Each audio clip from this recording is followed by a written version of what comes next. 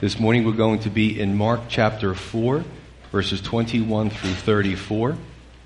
And the last two Sundays, we saw just an amazing response to the parable of the soils. You know, Jesus using the plant kingdom and the world of vegetation to make a spiritual analogy to our hearts, you know. Are they receptive to the Word of God? Is our heart good soil? And today we're going to observe Jesus continue to run with this idea of using the plant and vegetable world, so to speak, to continue with this parable or this illustration of spiritual things. Today we're going to see Jesus kind of zoom out from the individual to the church collectively and beyond, where he, in the parable of the soils, maybe to the dismay of the disciples, remember, let's put all this in context. The disciples see the crowds. They're wowed by the crowds. And Jesus has to put them into proper perspective. And he teaches them this parable of the soils, which basically says out of the four types of hearts, only one out of the four, 25%, and we don't know if that's the exact figure, only one out of the four hearts is actually good for receiving the Word of God and having a crop or a fruit grow in our lives as believers. So he goes from that now to moving to the other extreme, to the overgrowth, to, yes, a big bloated religion, a bloated form of Christendom with birds that flock into the branches of the tree. Evil comes into this Christendom and causes all kinds of problems. Now, for some of you hearing that, you might be shocked. I've certainly piqued your interest. What are you talking about? You're a pastor. How can you say that? We're going to check this out. It's going to be really neat. So this is what we have, this problem that's taking place. Today, as we go through this, I've kind of broken it up for ease of understanding to 4 stages of church growth, including the last stage being overgrowth. Now, this is very important for everybody to understand. I have to make this point, the difference between the church and the church. Yes, I did say the church and the church. The church, in Western culture, what we understand as the church is not what the church was originally when Christ started the church. In Western culture, we look at the church as the pews and the cross outside and the building and, you know, all that kind of stuff. But the truth is the church is the collection of you, believers, who have accepted Jesus as your Lord and Savior and have been called out of the word, the Greek word ekklesia, into God's marvelous light.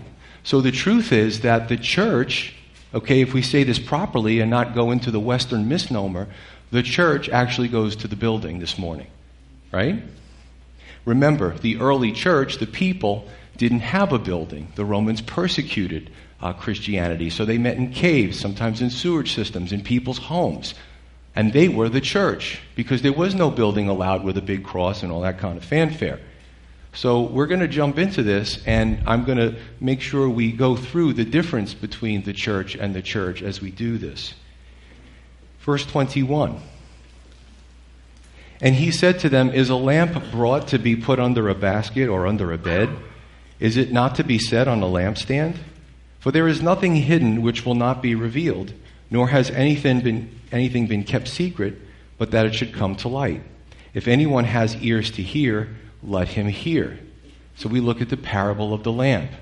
Right? We have to look at the context as well. We just covered the parable of the soils. Right? Jesus said about the parable of the soils, do you not understand that this parable is the key to the other parables? Especially when we're talking about salvation. What did Jesus leave off? With the really hardy, good soil, the fourth soil, where the Word of God could be implanted and grow into fruit. So that's the context. So the first stage is basically, once we're saved, there's a time to display God's glorious light. And you can say in the form of sharing your faith or witnessing. Now this is neat because what do we have to offer the world? Well, a few things. We're sealed with the Holy Spirit. That's an awesome start. That we can understand God's Word and the wisdom of the ages. That we have the truth of salvation. And also that we have a living relationship with the Creator Father God. And we want to offer that to others, free. You know, just Jesus said to the disciples, freely you have received, freely give. Now let's talk about lamps, because today, you know, technology, we have incandescent bulbs, which they're kind of phasing out. We have the CFLs, we have the LEDs. Back in the day, boy, it was very different. They had a clay type of receptacle, a hardened clay with oil that was put into it and a wick. And this lamp was lit and put on a high place, usually a table or a stand. And when it got dark, it was a focal point, and it literally lit up the whole room because they didn't have electricity like we do. However, he says it's not meant to be put under a basket or under a bed. Why? It would probably be a fire hazard. By the same token, we have something so awesome and so powerful that we too shouldn't be hiding it. It's something that the world needs.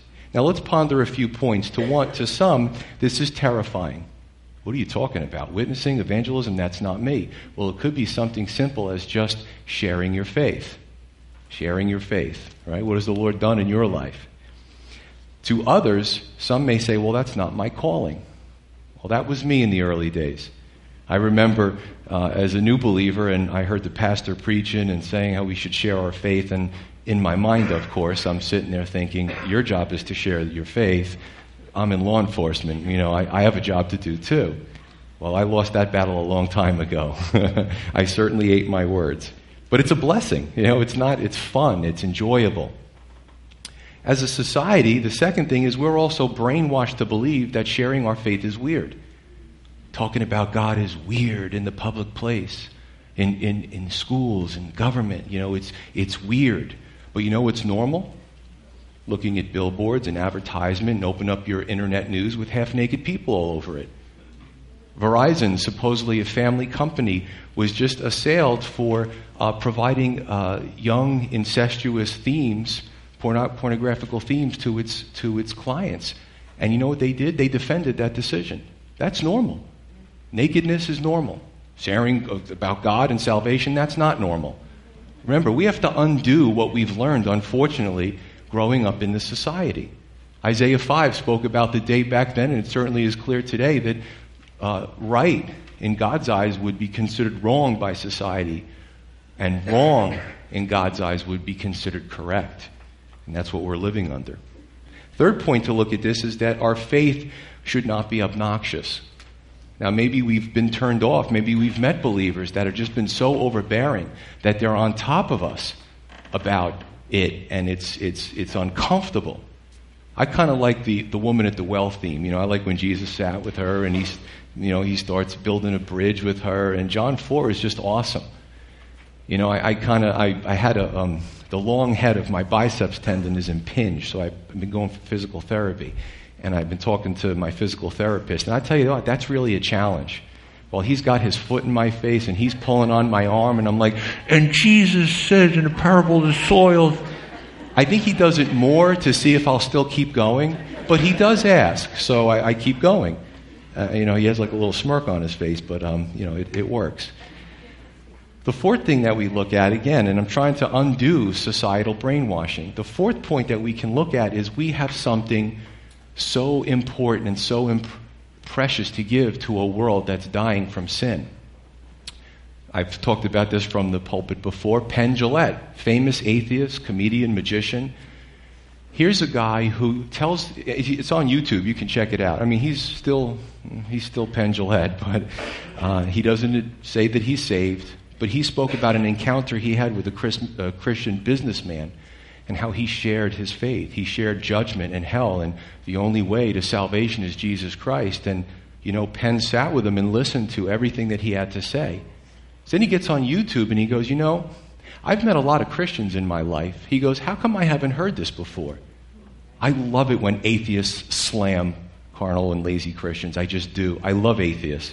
I love the unbelievers. I love it when they say things that puts us back on our heels, because we should be listening. So he basically says, all my life I've run into Christians and I pretty much haven't heard this. He goes, if you're a Christian and you know the truth and I'm going on the wide path, he goes, how much do you have to hate me to not share your faith with me?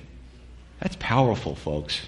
That's really, really powerful. And there's others like him. I enjoyed the late Christopher Hitchens. He was a real salty, kind of crabby, scientific kind of atheist guy, but at the end, before he passed away, he had a lot of friends who were pastors. So maybe he didn't want to admit it to his peers, but I think that possibly he got saved before he died. That's just my opinion. And then we can look at the symbolism. Let's look at the lamp. The oil. Oil is often a picture of the Holy Spirit. The light. right? God is love, God is light, God is truth, right? The light exposes the darkness and casts the truth into all corners of the room, just like that lamp does. And in Luke 8, he adds that those that enter the room may see the light. You ever wonder where some of these expressions come from? I've seen the light. Well, it comes from Luke, right? It's the light is the truth of the gospel and God's word. And light also has the propensity to give warmth as well. They're changing that with LEDs and such, but back in the day, the parable certainly was applicable. Verse 22 also tells us that Jesus speaks of a day where all the hidden things will be revealed. Now, today, the forces that be, and even in our own country and in our own government, you're starting to see this, especially in the military. Have you been reading the news about how they're trying to suppress the Christian faith in the military, but all other religions are fine? It's this insidious, worldly, dark spiritual force that's really starting to take over our country. There's a battle going on, a spiritual battle, to try to force us to stop speaking about our faith. And eventually, they want to affect it so it translates into what we say in the pulpit. And that's happened in other countries. Okay? But Jesus basically says that eventually all of God's truths will be out in the open. Verse 24. Jesus says, "Take heed what you hear. With the same measure you use it, it will be measured to you. And to you who hear, more will be given. For whoever has, to him more will be given. But whoever does not have, even what he has, will be taken away from him." That's very interesting. Now we look at this second stage in church growth, and that's a few things. Number one, the principle of the interest in the things of God. We can add to that taking heed to what we hear, what comes into our heart, into that fertile soil, to have discernment as Christians, and also 3, to put into practice what we hear. As a new believer, it's good to receive and receive and receive and learn. But at some point now we have to walk. It has to translate into our members. What do we do with the Word? How do we use it in our daily lives? So the principle of the interest in the things of God. Are we interested in God's truths this morning? Why did we come here? Maybe for some, you came here because the person sitting next to you bribed you and said that they'll buy you lunch. I don't know. But hopefully, at least for a little bit, we want to know what God's Word says. So buy that person, make good on that offer with the lunch issue. But again, discernment is important. Take heed to what we hear. So let's look at this. If we take interest in God and His Word, He showers us with more understanding. If we don't take interest, He doesn't chase us down. What He has is too valuable. And even what we have will be taken. In other words, it'll dissipate to nothing. In other words, it's kind of like the use it or lose it principle. Even when you think of your muscles, if we don't do anything and we sit on the couch for months and months and months, and the springtime comes and we go to start moving things and raking things, we'll probably have our backs really hurting the next day because we haven't conditioned those muscles to do that. Well, in spiritual things, it's the living Word. We don't say, well, I've read the Bible and now I'm done. It's the living Word. We continue to read the Bible.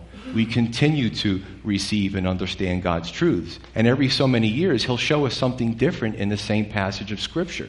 Maybe something that now applies to our life that a few years ago when we read it, it didn't. This is our daily bread. Remember, you don't eat. I wish I could do this. Just eat once and I don't have to eat anymore. Right? You don't have to deal with what's for dinner or what's for breakfast. Indigestion. You just eat once and you're done. Well, it doesn't work that way. It also doesn't work that way when it comes to spiritual things. We constantly feed spiritually off of the Word of God. God doesn't shower His wisdom on those that don't desire it. Discipleship can be the same way. If you have any discipler, male or female, that's worth their salt, at some point they may say, I want it more than you do. We can be cordial, but I'm not going to put as much effort into it anymore. Is there any value to it? Now, again, this sounds harsh. What I have will be taken away. Remember, we're brainwashed by our entitlement culture. In our culture, we just get stuff. We don't have to earn it. We don't have to value it. We expect it. We get it. And that's a problem. God will never cheapen His truths. And I've said this many times. God is not going to, because there's not a demand for it, He's not going to take His wisdom wholesale, send it to Walmart, put it on the clearance rack at 50% off. It's just not going to happen. If we desire it, He will give us more. If we're not interested, He's not going to chase us down.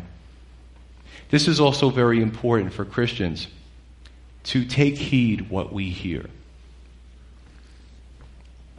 The easy answer is that in the world, there's a lot of bad things in the world.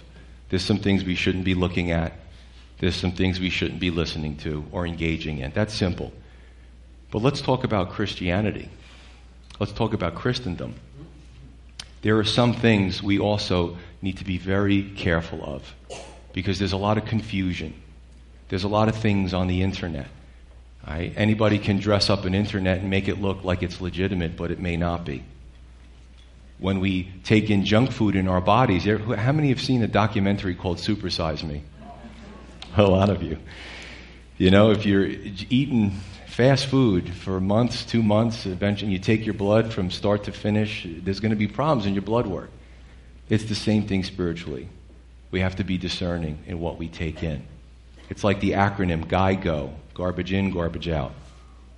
I'll just leave you with this. A sister in the Lord, one of my friends on Facebook, she has what's called False Teacher Friday. And every Friday she'll put up a male or a female or a preacher, somebody famous, and some of the really off-the-wall anti-biblical things that they say under the guise of Christianity. And she gets her biggest, it's amazing, she gets her biggest opposition from Christians. Oh, that person ministers to me. Oh, I like what they hear. Yeah, but they're not teaching the truth. So are you really Christian if you really desire this stuff? Your heart is really not fertile ground to hear the truth of the word. But let me encourage you with this before we continue with the next parable. It's very simple, and this is the encouraging part. Are you seeking God with your whole heart? The Bible says you'll be found by Him. That's awesome. Do you desire to be saved? Then repent and be saved. Over the last 2 Sundays, 7 people came forward and repented and they were saved. It's that simple. Do you want to learn more about God and His truths? Well, God will deliver the goods. He's good at doing that. Do you want God? Do you think He only speaks to pastors? That's not true. He speaks to everyone. It's the beauty of the Psalms and David penning the Psalms. You just see an insight of the intimate relationship that David had with his God, just him and God. Pretty awesome stuff. Do you want God? Do you find His truths valuable? You're going to do well. It doesn't mean you're not going to have trials, but you'll do well. Keep staying that course. Verse 26, and he said, the kingdom of God is as if a man should scatter seed on the ground and should sleep by night and rise by day, and the seed should sprout and grow. He himself does not know how, for the earth yields crops by itself, first the blade, then the head, after that the full grain in the head. But when the grain ripens, immediately he puts in the sickle, because the harvest has come. So this is the parable of the growing seed. Now this is amazing because Mark's gospel is a short gospel. However, this parable is indigenous only to Mark's gospel. So it's really something we should pay attention to. Only Mark put this in here. And he was immediately this happened, he would make his point, move on. That's, he's definitely appeals to the East Coast. But he puts this parable in there. Now let's look at this third stage of church growth. And this is really fruit, the development of fruit, maturity, and the mystery of this process. How does it happen? How does it happen? How many of you have ever planted a seedling or had a garden and you just wake up the next morning and the stalk is kind of bent and then it straightens out and it's such a cool thing. You ever watch time-lapse photography on that? For those of us who have ADD and we're impatient, you put the camera in front of the garden and a few months later you play it back and you see it growing real fast. But okay, so technology kind of changes things for us, but it's pretty interesting. I'll tell you this too, that when I get frustrated or stressed out, you know where I go? I go to my gardens. My wife and I plant gardens. I have to tell you that in the beginning, God created the heavens and the earth. He also created us, mankind, with simple things, with the plant kingdom, with the animal kingdom as companions. And I got to tell you, there's nothing like a beautiful garden and a nice pet to just kind of calm you down and make you feel better and de-stress you, I do recommend it. Even if you have a small plot of land, just maybe something small. Put those seeds in, put that nice black, rich soil, keep it wet, keep it by the sun, and just watch it grow. It's just it's like a cathartic, God cares about us spiritually, but He also cares about us physically, and He also cares about us mentally. You understand that? Like some people think, oh, it's just a spiritual thing. No, He cares about the whole person. I can imagine what the Garden of Eden was like. Can you imagine some of the beautiful vegetation that was there, and and the animals didn't run away from you, the wild animals, and they weren't wild yet. So that's pretty exciting. Let's go back to this. So Jesus, He illustrates seed germination and compares the seed growing with God's Word growing in our hearts. It just happens. We don't know how. We don't know why. But it just happens. As a month later, we see a beautiful plant in our garden. Maybe a few years later, we see a difference in a believer's life who just came to the Lord. I love these analogies. We look back in amazement and say, look what God has done. We can find this in our own lives, brothers and sisters. As a new believer, sometimes the frustration is, I sinned again. I came forward last week, and look what I did this week. Don't beat yourself up about it. You're going to sin. That's why you need a Savior. You're going to mess up. God is good, though. Just keep moving forward. Don't let the devil make you feel ashamed and let you feel like you're not worthy or this isn't for you. And I hear this a lot. Don't do that. Enjoy your walk with Him. You're going to take 3 steps forward and sometimes a step back. Right? That's the growth process. When you look in your garden, sometimes the plants grow faster in 1 week span of time than another week because it's downcast and such. So I think it's wonderful, though, as believers, when we can look back a few years down the road and see the difference. Our faith grew. Wow, I do have more faith. We can say, I do have more courage to stand alone. I don't have to rely on my peers as much. I do have more wisdom. Hey, who wants all that? I do, and I want more of it. There's a brother in our fellowship who often says this. He says, I'm not the man I want to be, but I'm not the man I once was. Saying that he's striving for better things, and he's not there yet, but he's also not that guy before he got saved. That's a great expression. When you think of a good preacher, when you think of a solid Christian friend, when you think of someone who ministers to you, do you realize that some years ago that person knew absolutely nothing? They couldn't help you. They couldn't minister to you. They couldn't give you a piece of wisdom. So remember that. We all start. First the blade, then the head, and then the fruit. Stay the course. I want to encourage you with that. Verse 29. He says, but when the grain ripens, there's an expectation of fruit, immediately he puts in the sickle because the harvest has come. So the grain ripens and the harvest has come. Fruit is born, B-O-R-N-E. And we talked about this last Sunday. Remember, in the Old Testament, God wanted Israel to produce fruit. And when they didn't, He had expectations. Sometimes they went way, way in the wrong direction, and He had to discipline them for that. By the same token, He also wants us as believers to also produce fruit, to be a part of what He's doing. There's a show, and I was flipping through the channels, and I don't know the name of it, but it was this show about CEOs from like really big companies, Fortune 500 companies, who they go down to the lower levels of their franchises or whatever, and they put on workers' clothes, and they work alongside of the workers, and the workers don't know that they're the CEOs. And then when the time has come, unfortunately some people get fired because they really weren't doing the right thing, but others are rewarded. And the CEOs call them into their office, and the people are just blown away that they actually rubbed elbows with the CEOs. But you know what's amazing? God is the CEO of all creation. Yes. Right? And do we belittle that? He wants us to work in His fields. He wants us to rub elbows with Him. He wants to use all of us, right? I see some elbows. I got good eyes from up here, and generally I can see a lot of things. But the truth is, God wants us to work in His fields. He loves for us to be alongside of Him. He wants us to produce fruit. And just like the parable says, who can figure it out? You wake up the next morning and your crop has grown a little bit more. God does that work. He gives the increase. Now again, some see this as an accounting in the end, where the sickle is put in and God has that expectation of fruit. Again, some see that. I spoke to a pastor who kind of gave me some statistic recently, and he said that the statistic is like 90-something% of Christians never lead anybody to Christ. So there is an expectation of some fruit. Now, for new believers, again, don't panic. Drink this in. Enjoy the baby steps. File the rest away because you may use it later on. Again, don't panic.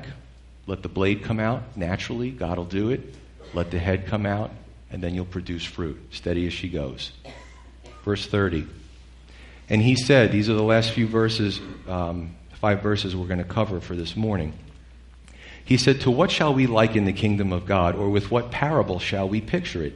It is like a mustard seed, which when it is sown on the ground is smaller than all the seeds on the earth. But when it is sown, it grows up and becomes greater than all herbs, and shoots out large branches so that the birds of the air may nest under its shade. So here's the 4th stage this morning, overgrowth. Now, if you're a gardener, or you work with vegetation, or whatever you do, a farmer, any of those people will tell you that overgrowth is just as bad as undergrowth. We tend to look at undergrowth. It's not happening. It's not growing. It's not this. It's not that. But overgrowth can be just as dangerous. And let's follow this. Remember, Jesus is now zooming out the camera lens and looking at the growth of of Christendom, of the community of faith, maybe to the large Christian religious machine. Now let's go back to the parable that was going to unlock the keys to the other parables. Remember the birds. The birds were a picture of, God loves birds. This is just imagery. The birds were a picture of when the seed was sown on that hard ground, the birds would come and pick up the word of God and pull it out of the person's heart. It was a picture of the demonic, of the satanic, of you're not going to be a Christian. I'll make sure that doesn't happen. That's how Satan looks at it. So the birds weren't a good thing. So if we use the same symbolism, they're emblematic of evil. There's overgrowth in this plant or tree, and these birds are now starting to nest. Mark tells us that the birds nest in its shade. They're comfortable. Matthew tells us that the birds nest in its branches. It's a safe haven for evil.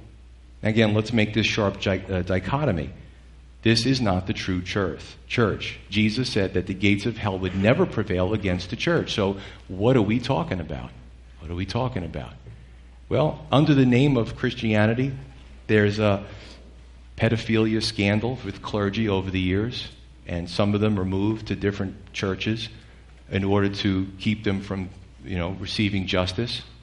That's not Christianity, I'm sorry. That's for the birds, okay? Now, let's go into evangelicalism.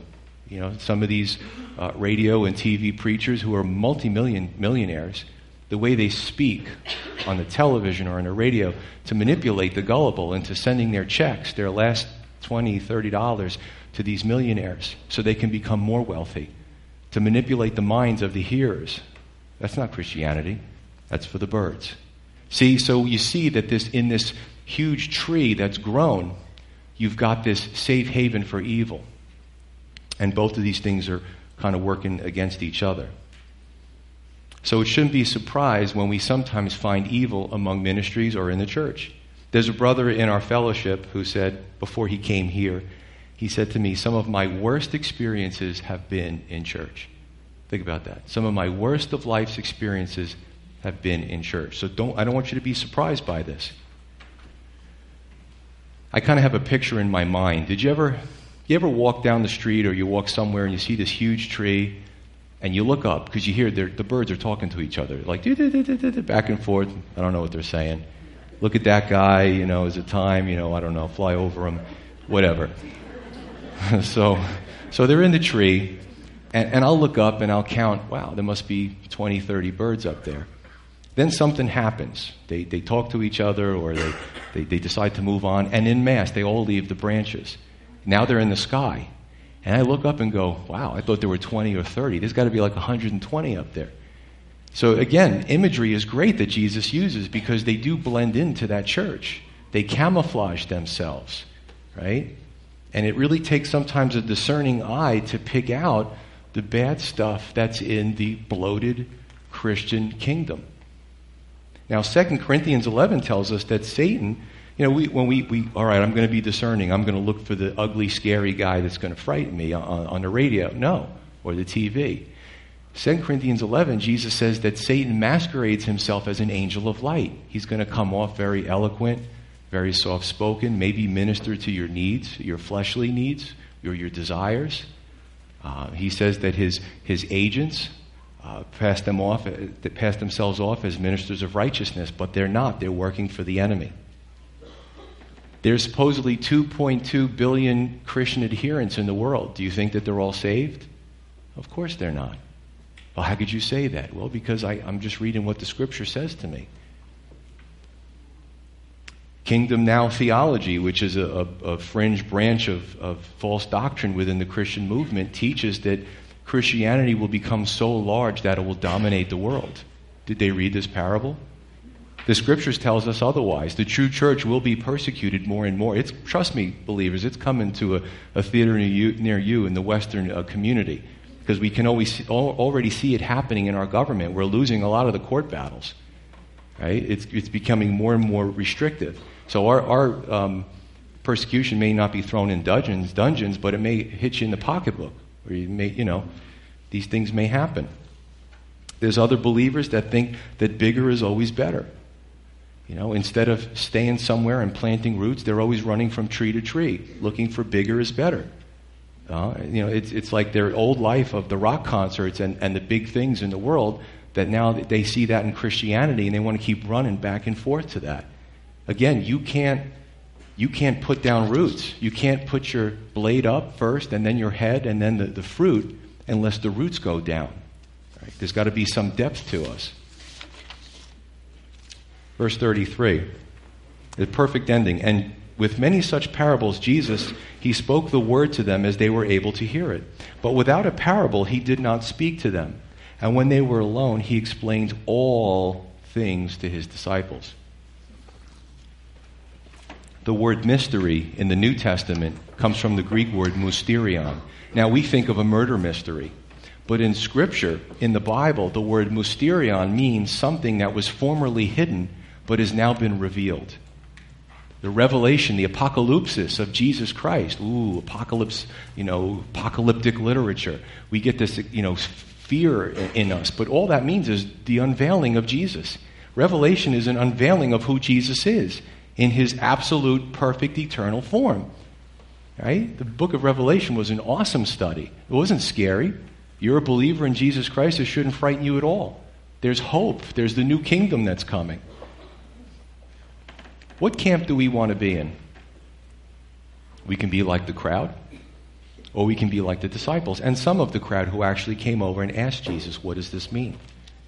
We can partake of the ancillaries of God. I come to church, or I want to be a Christian for what God can do for me, or we can partake of God himself. That's what he desires for us. He desires a living relationship with you, every one of you individuals, and me. Both of them heard the parables, but only some asked Jesus, what does that mean? Now, if the disciples didn't completely understand it, then certainly the crowd didn't, but they just blew it off. Well, Jesus is multiplying some fish and bread. This is awesome, a free meal. I had this problem with my hip, and, Jesus touched it. I feel better. Now I'm going to go back home. They didn't ask what the parables meant. They were just looking for the ancillaries of God. We can do that too. We shouldn't, but we can. When we hear God's word and we can't understand it, do we ignore it and move on, or do we find somebody who has the answer? Don't let anybody tell you that's only pastors or magisterium or an elite group that can understand God's word. It's a lamp to my feet and a light unto my path, individually. Christ espoused parables to use physical examples to illustrate spiritual truths regarding things that affect all of our eternities. Again, are we going to be like the crowd? Or are we going to be like the disciples? The few that wanted to know all the mysteries of God revealed to them, They also wanted to know God's heart, and to have a living relationship with him. Let's pray.